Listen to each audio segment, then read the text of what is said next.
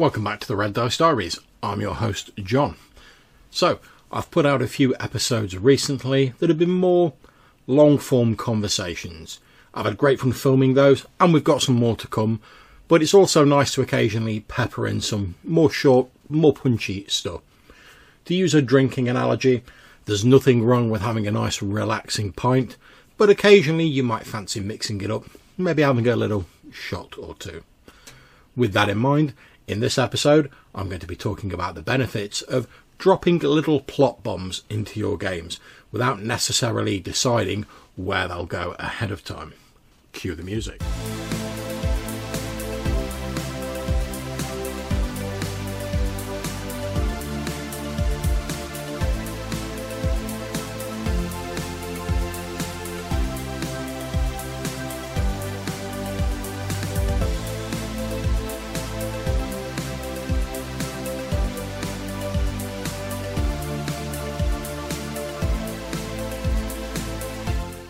GMs, we often fall into the trap of over-preparing, whilst paradoxically never feeling like we've prepped enough. And I often joke about this with Johannes when we're running games. I'm guilty of this as the next GM. I really enjoy the act of prepping a game, thinking through all the possibilities, the twists and turns of various plot, but it does lead to me getting a little bit frazzled from time to time and trying to second guess what the players are going to do. And sometimes, if it's taken to an extreme, this can actually decrease your enjoyment of the game. And hey, GMs, you deserve to have fun as well. After all, you put in a hell of a lot of work when it comes to games. So, you might be thinking, but John, surely if I drop some plot hooks in and I don't plan for them, I'm just making things more difficult for myself. And to be honest, yeah, I can see the logic of that argument, but to my mind, it comes down to an issue of risk versus reward. How many random plots do your group actually follow up? Now, if you've got some real plot terriers, and no shade on people who are plot terriers, I'm a bit like that myself when I get a chance to play, then they might pick up on most of your plots, in which case, yes, you might need to do a little bit more prep. However, for a lot of the groups I've GM'd and played in, the attention tends to focus on a few key plot threads, and often others will be overlooked, forgotten about, or abandoned along the way.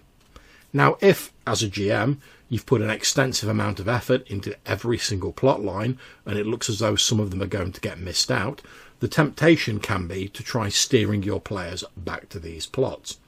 This isn't something I'm really a fan of, since it smacks a little bit of railroading to me, and I just prefer the PCs to be able to do their own thing. Of course, this depends on the sort of game you're playing.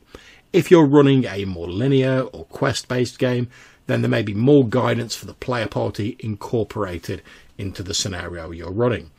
And if you're all into that, fair play to you. It's just not my preference. Although, I might actually do an episode looking at that at some point in the future. Now, of course, you can always just slide that plot into your GM back pocket, so to speak, and reskin or reuse it at a later date. And there is absolutely nothing wrong with that at all.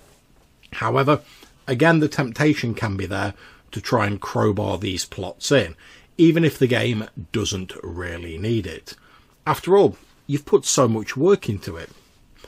A far better idea, in my opinion, is not to put that amount of work in the first place.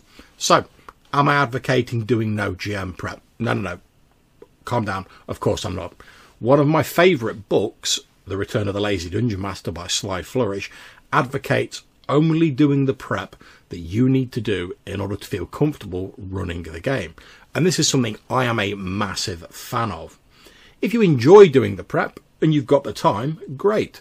But you do have to do that knowing that the majority of that may not even get used, and you have to make your peace with that.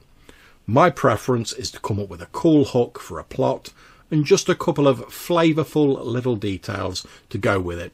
You know, enough for me to riff on during the game and then leave it at that. After all, if the plotline becomes a major part of your game, you can always expand it at a later date. For example, I'm running an EZD6 campaign at the moment that we're calling Revolvers and Katanas, and the rough background is that two mighty forces, the Steel Empire, who worship lost archaeotech and spurn magic, and the Arcane, who believe in harnessing magic for the good of all. They had a massive war, and the Steel Empire won, killing the leader of the Arcane, installing their leader as Empire of the Known World, and outlawing magic and all other religions save veneration of the Emperor and of the Cult of Progress. The PCs were on the losing side, and they've fled to the fringes of the known world, hexcrawl style, where the grasp of the Empire is at its weakest. In the first session, I knew I wanted to start with a train journey, borrowing the idea of the Lightning Rail from the Eberron campaign setting, with the player characters using forged papers to get to one of the frontier settlements. Because I wanted an exciting action scenario on the train, I mean, why wouldn't you? It's a train. I decided that a huge Warbot-style golem would activate during the journey and would start tearing up the train, leaving the player characters to try and combat it, whilst also keeping the train running and protecting the passengers. However, I didn't decide why the Warbot had activated in advance.